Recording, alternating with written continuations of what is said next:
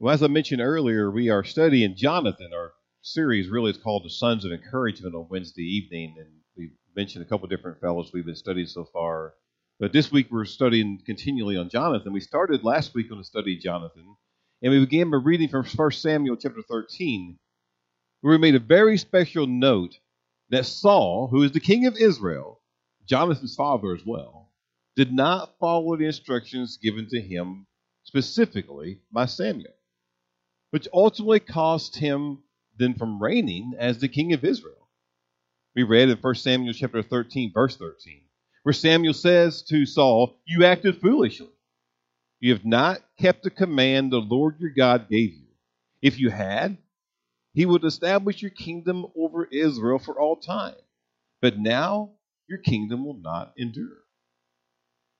Well, note from the reading in 1 Samuel 13, in verses 13 to 14, that from Saul's foolishness, as Samuel indicates to him he's acted foolishness, it not only cost him, Saul, but also cost his son Jonathan from being his successor as the king of Israel, which was customary for the king to have his son to be the next king, and what would happen if anything to him. Now, with that in mind, Wednesday we turned away from 1 Samuel 13 and moved to 1 Samuel 14, the very next chapter, which you also read on Wednesday. And we found in that Jonathan and his armor bearer go to battle against the Philistine army. Now, some would think with Jonathan's actions that he is taking with his armor bearer, just the two of them alone, to go against the Philistine army was truly an act of foolishness. Maybe a lot like his father's foolishness, because the Philistine army is quite large. It's like the Russian army right now on the edge of Ukraine, ready to invade. I mean, the army was quite large, the Philistines, and you have these two guys, Jonathan and his armor bearer, about to go and battle against the Philistines. So people said it's either one or two things. That's either an act of foolishness or it is an act of bravery and of courage. But is it only one of those two things? Because you go further and read the text in 1 Samuel 14, you find out that Jonathan's actions is actually because of his faith. He knows the Lord is capable of all things and can certainly overcome any size of army the Philistines have gathered. In 1 Samuel 14, verse 6, it said, Jonathan said to his young armor bearer, "Come, let's go over to the outpost of those uncircumcised fellows," meaning the Philistines. And he says, nothing, further in the verse, nothing can hinder the Lord from saving, whether by many or by few. So notice, if you will, then, it's not an act of foolishness that had prompted Jonathan to act with his armor bearer to go and battle against the Philistines. It's not foolishness like perhaps was done with his father Saul. I mean, Saul, in his time as being king, demonstrated no faith. But now we see Jonathan, as we kind of narrow in on his actions, that Jonathan's actions are totally attributed to his faith. It's a major difference, if you will, between Saul, who was the first king of Israel and lost that chance to be the king, and his son Jonathan. The major difference is one had faith and one had no faith. Now, it could have even prevented Saul's son Jonathan from even being the next king, or maybe even a good king of Israel, as David would become the next king. But here's the point of telling you all that and rehashing even part of our study for Wednesday night. Everything had to do with faith. Because the study then concluded with Matthew 21, which says this. When Jesus is speaking to his disciples, he said, "I tell you the truth. If you have faith and do not doubt, not only can you do what was done to the fig tree, but also you can say to this mountain, 'Go throw yourself into the sea,' and it will be done. If you believe, you will receive whatever you ask for in prayer." Which then, as we had these two verses of Matthew 21, it prompted a discussion to follow. Because now the discussion as we pertain to the faith, the question really came up then of this. Is this true?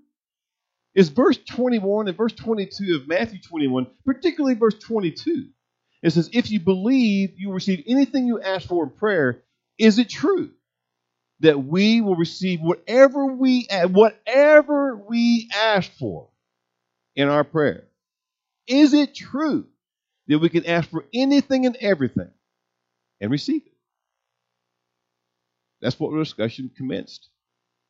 And the discussion actually got to the point where we actually answered no. It is not true that we will receive whatever and anything and everything that we actually ask for. I mean, think about it. I know a lot of people who have prayed to win the lottery, and it just did not happen. I know people who have prayed to receive a child that had to sometimes wait years rather than receiving it at the time they prayed. I know people who prayed for their spouse, a husband and wife, to actually receive one. I know people, and I'm one of them, who have prayed for the healing of a loved one, and it just did not come to pass. So then what does it mean if you believe you receive whatever you ask for in prayer? Well, maybe the quick answer is, as we maybe discussed before, is that it's God's will. You have to receive God's will. We've talked about that before, about how your answer to prayer is according to the will of God. Let's go just a little deeper this morning. I mean, yes, we must pray according to God's will, and likewise, we must accept God's will, whatever it may be.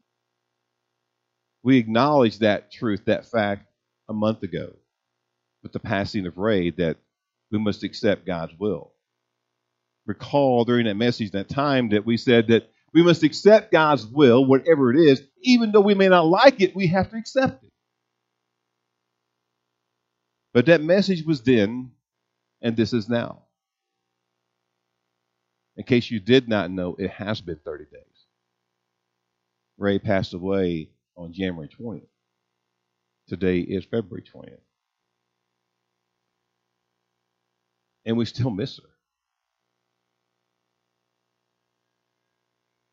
And I think that we need more. I think that we need more, actually, than to say it's just God's will. Because I know all of us still having grieving in the morning. Ray was a very active, integral part of this church. And we still have that period of grieving in the morning. And it's been a whole month. But we still have grieving in mourning. And add in the fact that this morning we gathered here where I talked about Nora. She's still battling. And she's having the good days and the bad days that go along with the battle. And she's receiving the good news. It did not spread, but the bad news is still an aggressive type of cancer. We have Claudette, who's here this morning, that lost her husband between Christmas and New Year's and is still grieving in the morning. The Rodenberg baby that we talked about this morning, just a month old, passed away. I can't really imagine truly what the family is experiencing.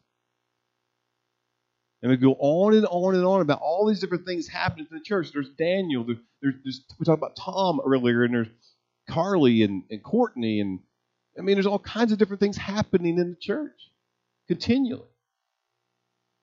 I mean, to say the least, it has been a very difficult month to 2 months within our church community and our church family. So having recognized that, our message today is meant to help with our grieving, with our mourning that we're all still experiencing. And to point us to the truth that help is near.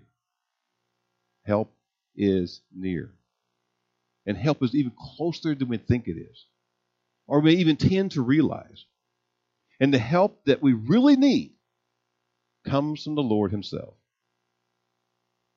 Now, many texts in the Word of God tells us this truth, that we can receive help from the Lord.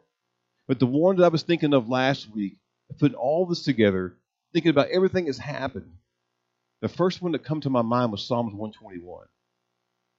We're going to read Psalms 121. There's only 8 verses in length. We're going to stand and read it, but we're going to find a little bit about the psalm and then apply it to our lives. So stand with me this morning as we do to honor the reading of the Word. We look into the Psalms. We go to Psalms 121, 8 verses. Let's read them together. It says in Psalms 121, verse 1, I lift up my eyes to the hills. From where does my help come from? My help comes from the Lord, who made heaven and earth. He will not let your foot be moved. He who keeps you will not slumber. Behold, he who keeps Israel will neither slumber nor sleep. The Lord is your keeper. The Lord is your shade on your right hand. The sun shall not strike you by day, nor the moon by night. The Lord will keep you from all evil. He will keep your life. The Lord will keep your going out and your coming in from this time forth and forevermore. Father, we do come before you today, Lord, still grieving and mourning the people we have lost, Lord, that we love. And perhaps, Lord, even recognizing today that goes deeper than that. Perhaps that's not all that's happening here today, Lord. There's all other kinds of burdens and afflictions and difficulties and heartaches placed upon us. So we recognize, Lord, that's where we may be in life. We also need to recognize today, as the message will tell us this truth, that you are near to us. You're never far away. You're always available for us to turn to and receive the strength and the comfort that truly you can provide. Yes, Lord, we're thankful today that help is near, and you are the source of strength and help that we need. So we invite your Spirit now to lead and to reign and to guide us here this morning. We love you. We thank you. In Jesus' name we do pray. Amen.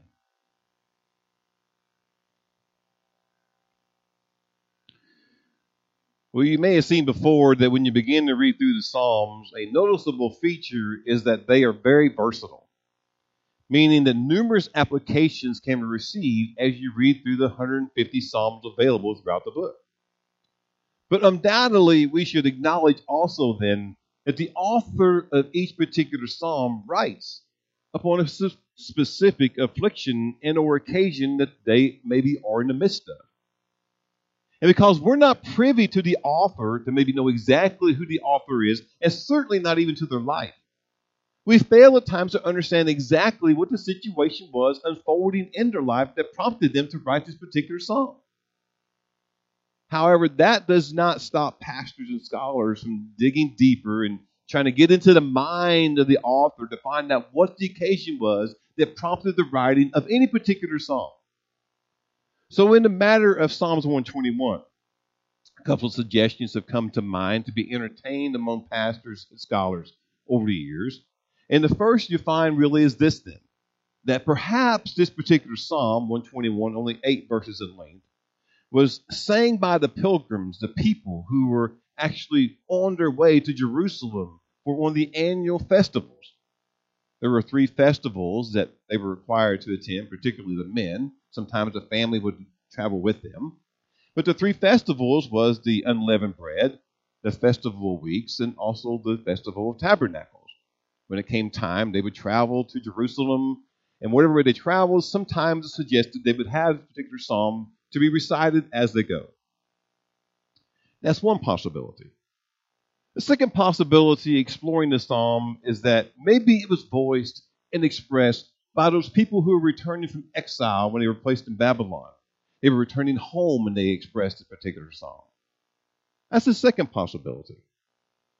But the strongest possibility among scholars of why the particular psalm was created and made by the author was perhaps it was in the days of Hezekiah, when the Assyrian army was threatening Judea and Jerusalem.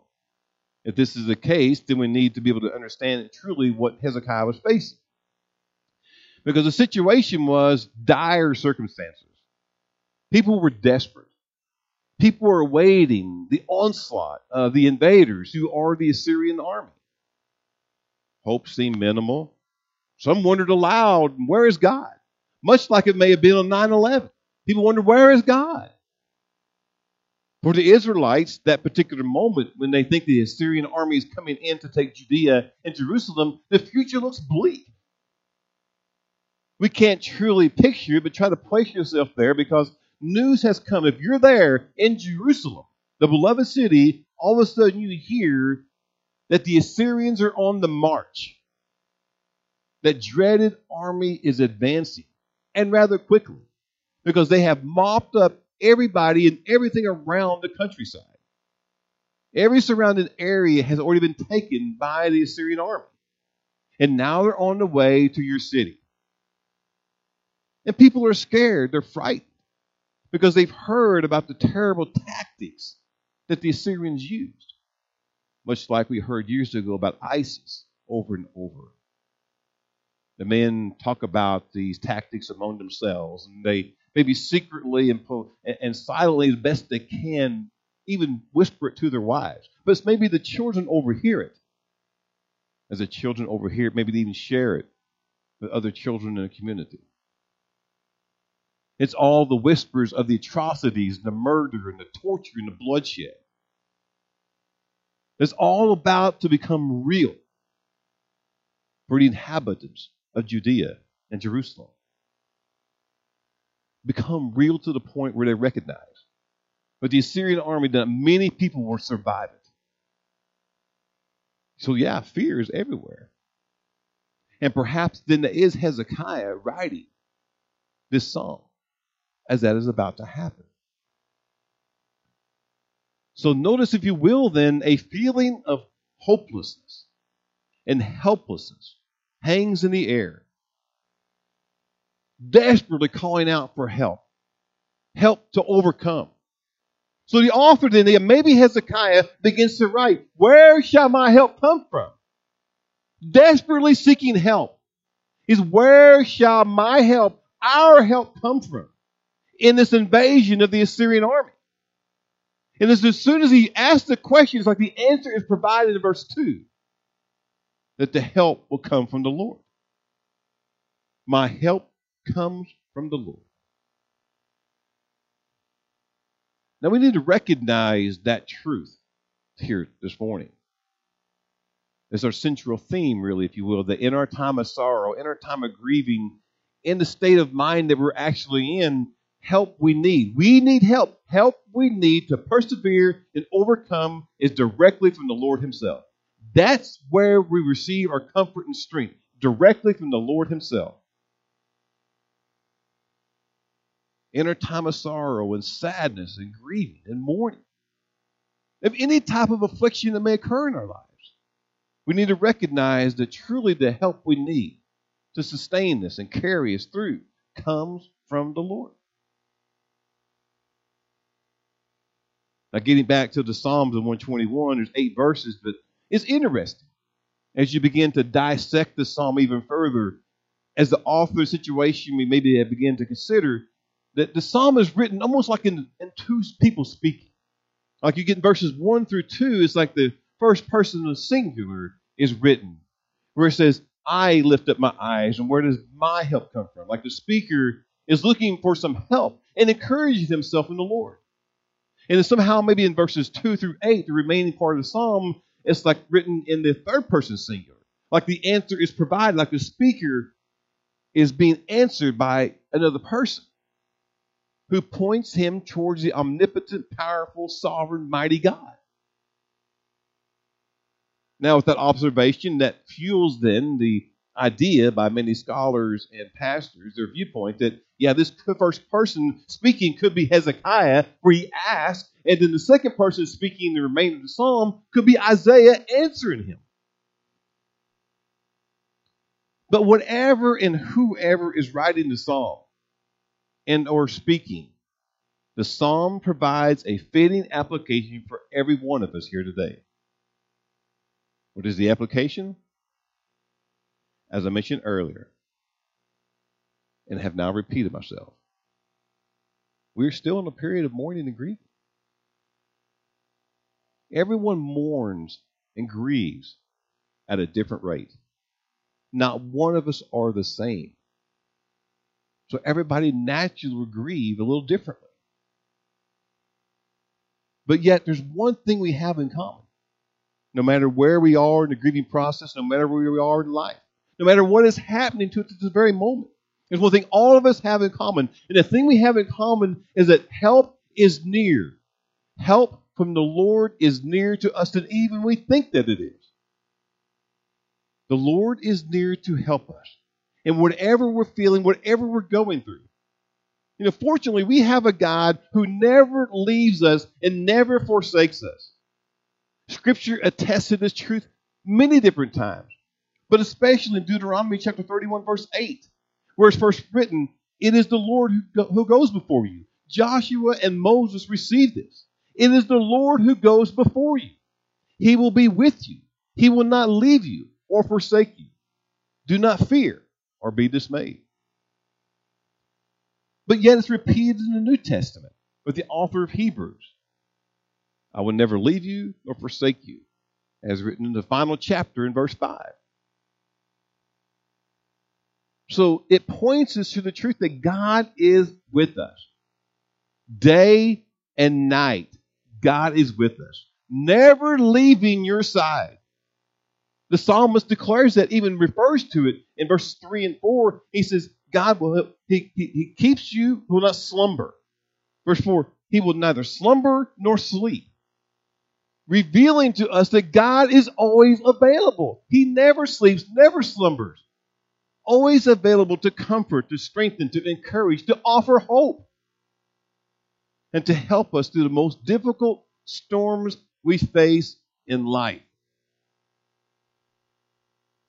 And speaking of storms, last week on the news, I heard that the Emergency Disaster Relief Fund that's being offered to the residents that survived the deadly and damaging tornado that come through the big part of Kentucky back in December, I think it was December 10th of 2021, that is coming to an end.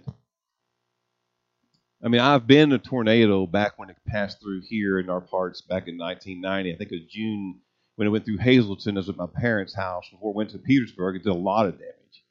There's some damage in Hazleton, but nothing like what happened to Petersburg. I believe it was June of 1990. As we went through that tornado, I can remember it, and I can say this then, that the emotional element from such an event never does go away. It never does truly end. So even though the disaster relief fund is coming to an end, the emotional element does not. Even closer to home, one of my fellow bus drivers, Abnor Gibson here in Princeton, he was telling me that his daughter lives in one of the areas impacted greatly by this tornado. She lives in Eddyville, Kentucky. They had just recently purchased a new house. Right before the tornado came in, it was completely, utterly destroyed. But what he's sharing with us is that as that particular evening was unfolding, he was on the phone with her. They were all scared, naturally. Tornado coming in, high winds, wind, rain, and all of that. I mean, when a tornado funnel cloud starts to come to them, they began to pray. She was on the phone. Him and his wife was with her on speaker, trying to calm her down, praying for her as the tornado's getting closer. And as it's all getting closer and closer, to continue to pray, all of a sudden the phone was silent. So now they are distraught, trying to figure out what just happened to our daughter. Wondering if we're ever going to see her again, if she was okay. Was she swept away, badly hurt, or maybe even worse? They're trying to figure all this out in this moment of silence when had just been talking to her, and all of a sudden the phone, there's nobody on the other end. So he told me all he could do was, he has to wait. But while he's waiting, he begins to continue to pray to our God, the creator, the maker of heaven and earth. He prays to the same God. And then suddenly he gets another phone call. I don't know what time frame he elapsed, but he gets another phone call that it's her and she is okay. But the house was completely destroyed. In fact, she told him that in one particular room, the Bible was opened and was not even touched. The rest of the house was destroyed. So they all began to weep. It's tears of joy, tears of relief, but also at the same time, tears of sadness and sorrow for those people who did not survive. Those types of things we don't quickly recover from. It takes time. It takes a lot of time. But most importantly, we need to recognize it takes help from the Lord to help us recover.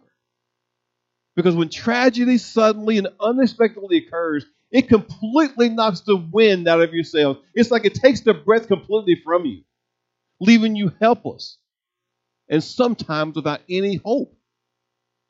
And that is when you need God. You must turn to God at this moment to sustain you, to lift you up, to carry you on, to help you overcome the pain, the sadness, the sorrow, and the grief. It's like our central theme again tells us, in our sorrow, grieving state of mind, the condition that we're in, the help that we need to overcome that and to persevere comes only from the Lord. That's where we receive our comfort and strength to help us even have the desire to wake up to the next day. It was interesting that in modern day, it is often taught that when tragedy occurs, when tragedy suddenly strikes, or things begin to happen and unfold that we're not prepared for, that we should be tough through it all. It's taught to children, particularly in America at a very early age, that you don't even need the times to maybe even show any emotions and certainly no weeping. But I want to tell you, the scriptures suggest something completely separate from that.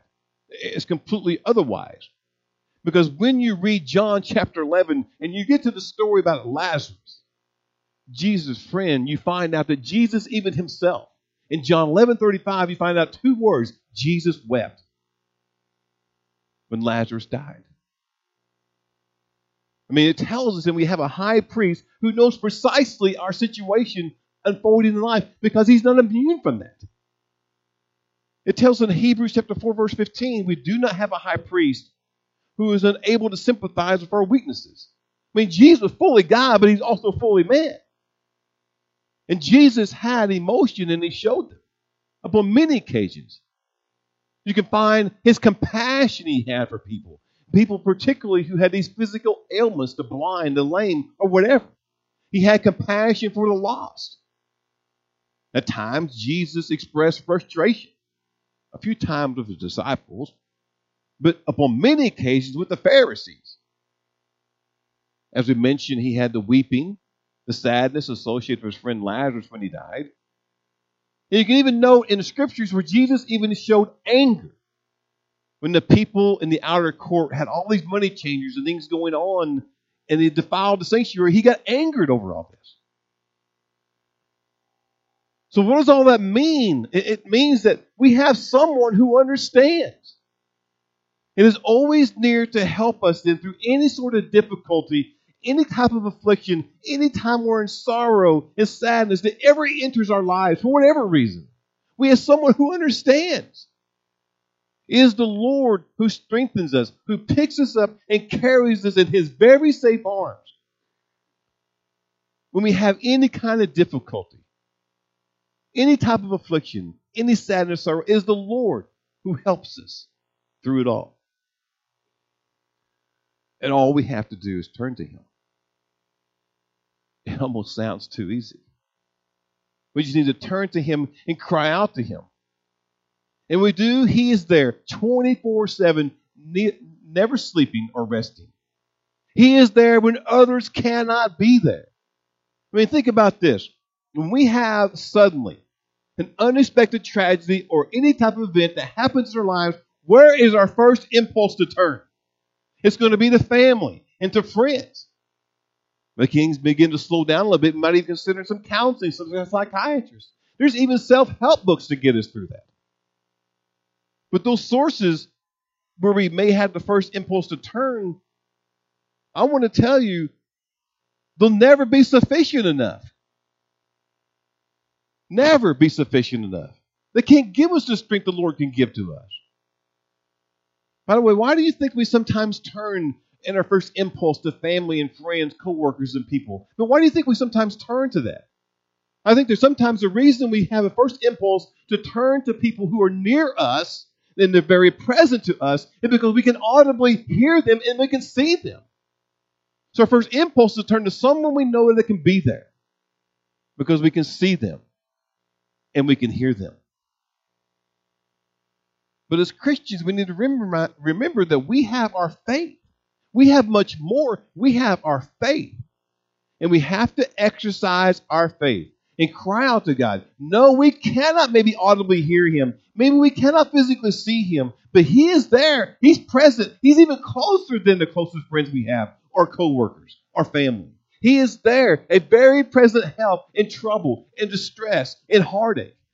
As the psalmist declared in 46:1, God is our refuge and strength, a very present help in trouble.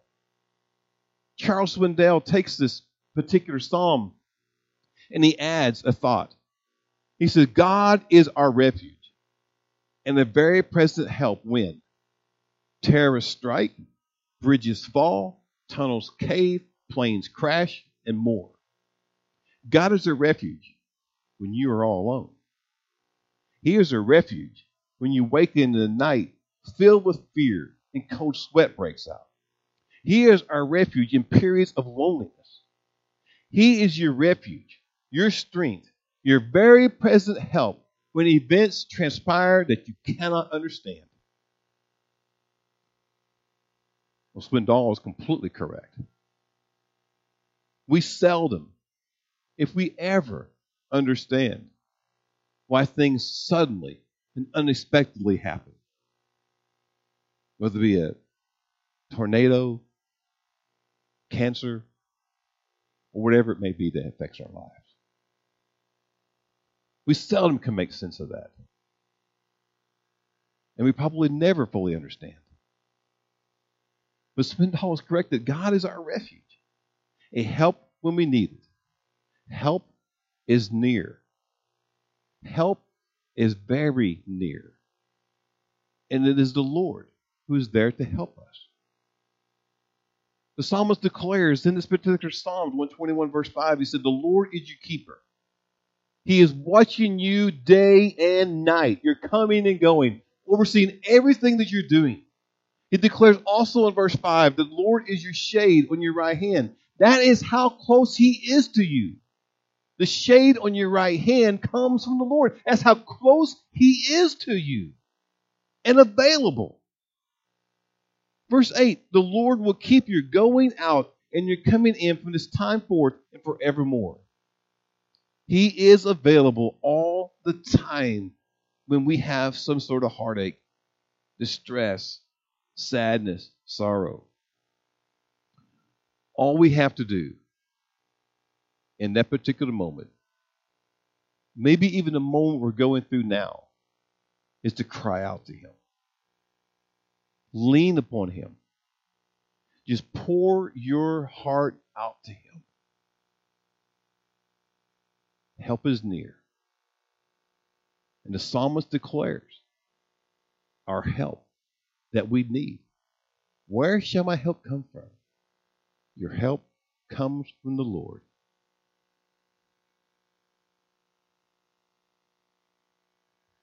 Every once in a while, a song comes along that the radio may play that kind of rises to the occasion and begins to speak to you. Whatever situation you may be having, the song sometimes just has the ability to just get your attention and begin to speak to you no matter what your circumstances may be.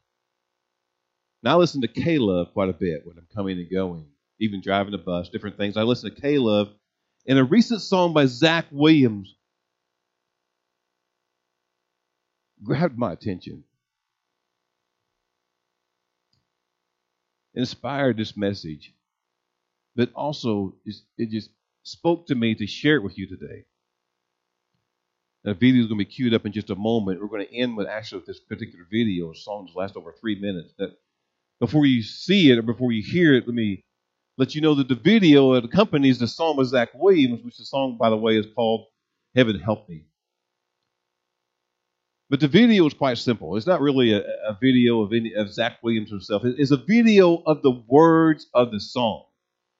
So as you begin to hear the song about to be played, Heaven Help Me by Zach Williams, you have also at the same time on the screen the words. So the video with the words helps us process what we're hearing. So I encourage you to listen, but also to read as you go to make sure we get the full effect of how God is near that can help us through any situation that we're having.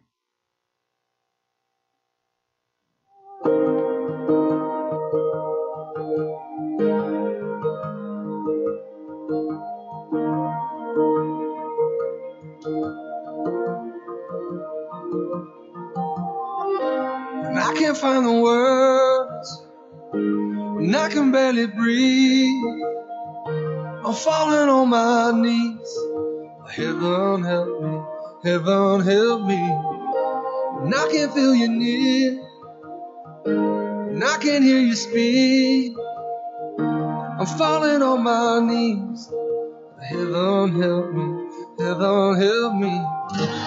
Help me, help me. 'Cause I can't walk this road alone, and I can't do this on my own. Tell me, I just need to hear you say that everything will be okay. And I don't understand, and I don't think I can. I know you have a plan, so heaven help me, heaven help me. Help me, help me. 'Cause I can't walk this road alone, and I can't do this on my own. Tell me, 'cause I just need to hear you say that everything will be okay. Help me believe it, and I can see it. Help me know it, and I can hold it. Oh, help me believe it, when I can see it. Help me to know it, and I can hold it. Help me, help me. 'Cause I can't walk this road alone, and I can't do this on my own. Tell me, I just need to hear you say that everything will be okay. I just need to hear you say that everything will be okay. I can't find the words when I can barely breathe. I'm falling on my knees. Heaven help me, heaven help me.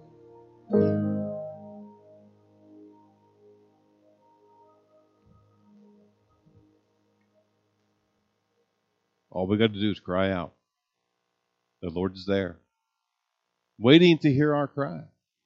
He knows exactly the situation that we're unfolding into our lives at the very current time. Nothing takes him by surprise. And he's ready, willing, and able to help. All we have to do is cry out to him.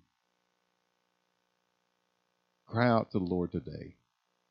It's only natural to grieve and to mourn for everything that's happened in the church the last couple of months. We can't get over it that quickly.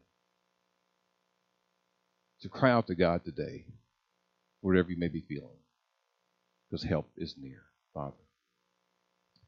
Lord, we thank you today, Lord, for this message. Quite simple, but yet applicable to our situation. We find ourselves today, Lord, still missing certain loved ones. People in the church, Lord, still going through struggles. It's not just a death of a loved one, Lord, a loss. There's other situations unfolding, the cancer, other sicknesses, surgery coming up, Lord. These different things affect us as part of life, Lord. We may not like it, but it is part of life. And we know then that when we have these things that unfold and to happen and tragedy strikes our family, Lord, that we have one true source to always turn to that's always there. And we're thankful today, Lord, to recognize it is you. And you're always there for us. So today, Lord, we just turn ourselves to you. as individuals, a family together, we turn to you, Lord. And we cry out, help me. Help me, Lord. Give me strength. Give us strength, Lord, for the next day. In Jesus' name I do pray. Amen.